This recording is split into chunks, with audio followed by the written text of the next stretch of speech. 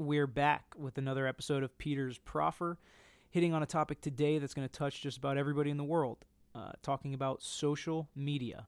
And because that's our topic today, I figured I'd give everybody our handles on Instagram and Twitter is at Tragoslaw, Tragoslaw, and on Facebook we're the law offices of Tragos, Sardis, and Tragos. Hit us up on there if you have any questions or any topics you want us to hit on the podcast. But before we get started, we're going to let at Gina Meisenhelder, GinaMeisenhelder, play us in with her intro music.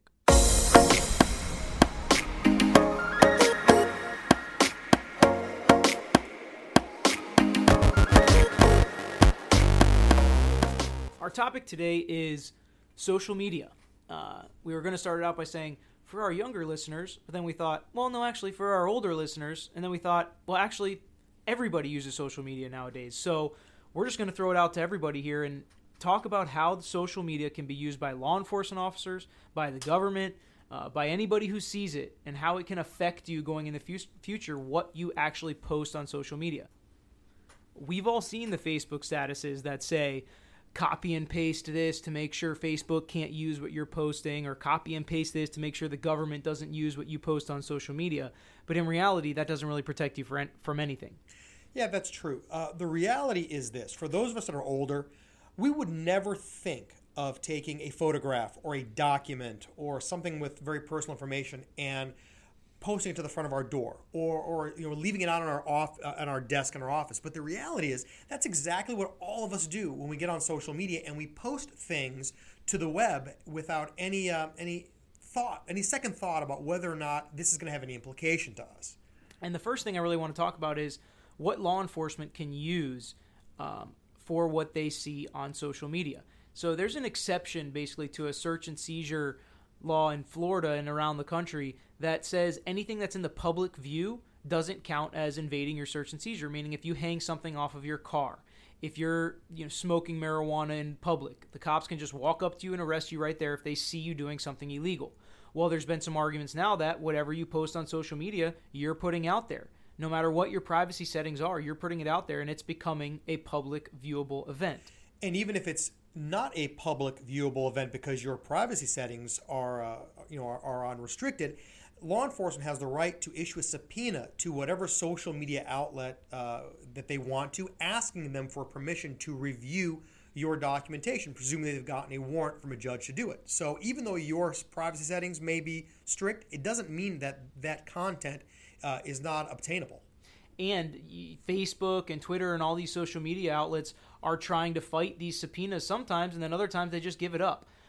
We've had some cases in federal court even with some lesser clean social media sites such as Backpage ads and things like that, where this evidence just goes away and disappears, and we've litigated that over and over again. I know Pete has a case right now where that's happening. That's true. We do. We have a case where the U.S. government had subpoenaed Backpage for some photographs and advertisements that had been posted. Facebook apparently seems like they've deleted everything. And Backpage. I'm sorry. Yes, Backpage. I'm sorry about that. Facebook said it too, but Backpage at this point has deleted that content and refusing to provide it. The judge has actually issued a show cause order in that case, meaning they're going to drag the people from Backpage into court to testify as to what happened. So there's all these implications about metadata and what's actually saved and how it actually has to be deleted if it's actually gone from the interwebs forever and in some black hole that none of us can explain. And, that leads me into my next point where we talk about once you are being investigated for a crime, if you, or even in a civil case, if you delete evidence and you delete pictures and posts on Facebook, then the court's going to come after you and use that against you. There have been instructions in civil cases that say, you can assume that this evidence was deleted off of their Facebook page and can be used against them. And in criminal cases, we call it obstruction of justice. It is actually a felony where you are charged with the destruction of evidence against the common good. So basically, once you're on notice that anybody's looking at or going to use your social media posts against you, you no longer can delete them. You can deactivate your page and save everything because you are going to get subpoenaed. There's going to be a request for production for you to give over your Facebook page so that they can look through it and they can use it against you. So our first and biggest piece of advice would be assume that every single thing you post on social media can be used against you if it comes to that. So think of all the ways your mom and dad, your local police officer, officer friendly can use against you should that come to pass. Because once it's up there, you should really assume that you can never get rid of it once you post it for everyone to see. Peter and I speak at schools often, and we have this particular speech that we do regarding social media and to tell the kids about what they should be aware of.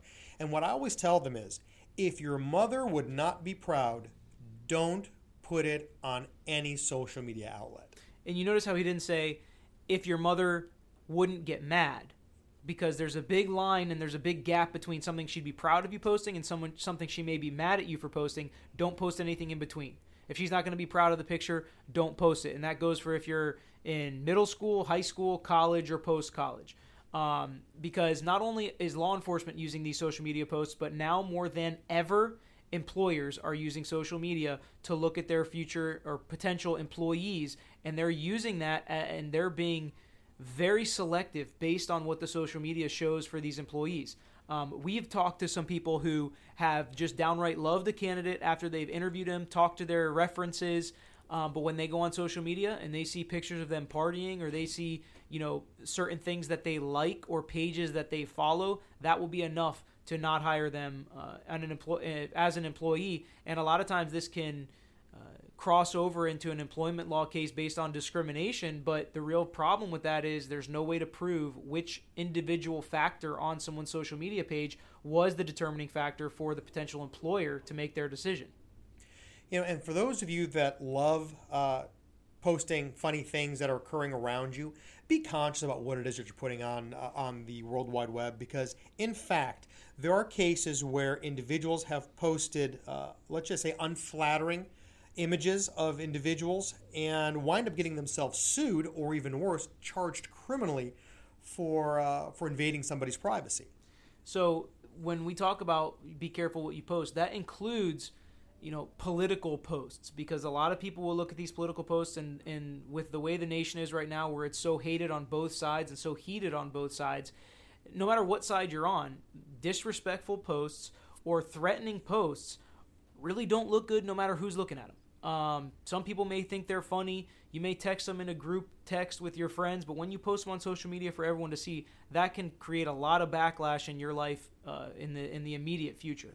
To illustrate that point, our partner and Peter's father, George Tragos, had a case a few years back where a very prominent member of society made a very impolite comment against a member of a governmental agency. Unfortunately, that impolite comment was actually a threat, and he was prosecuted for making a threat against a government official.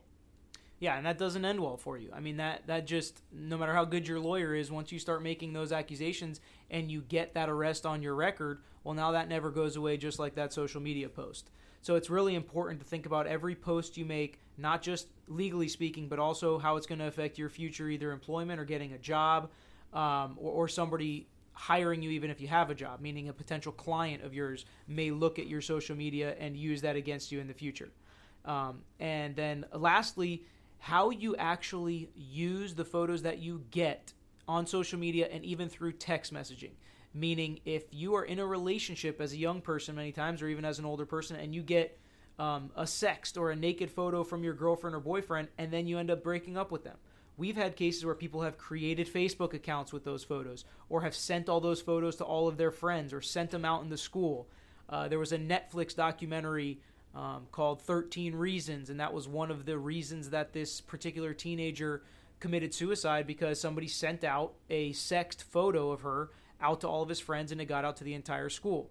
Well, those are prosecutable actions now, and those are criminal actions now. With the technology growing every day in this country, we are on committees that show how we're going to make the law evolve with the technology. And those things are now all criminally prosecutable, and you can get prosecuted for sending out photos, even though someone sent it to you willingly, depending on what you do with those photos afterwards.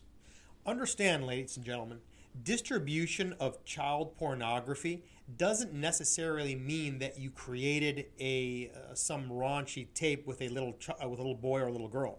What it means is that 16-year-old's photo that you disseminate in fact meets a statutory definition. It is an image of someone under the age of 18 of a sexual nature that you've just disseminated. You have now committed a felony that not only makes you a sex offender, probably for the rest of your life, but if it's a federal case, you could be looking at 10 years of minimum and mandatory prison time.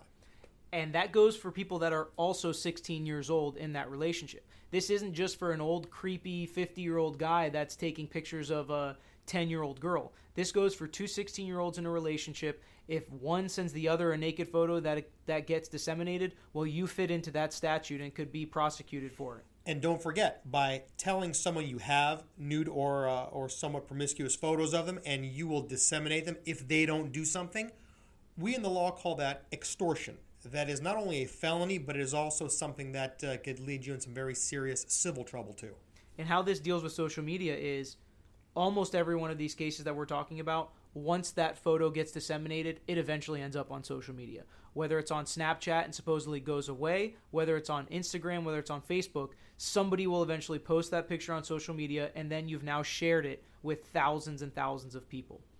So the moral of the story is be careful what you post on social media. Post less, not more. I know how hard that may be.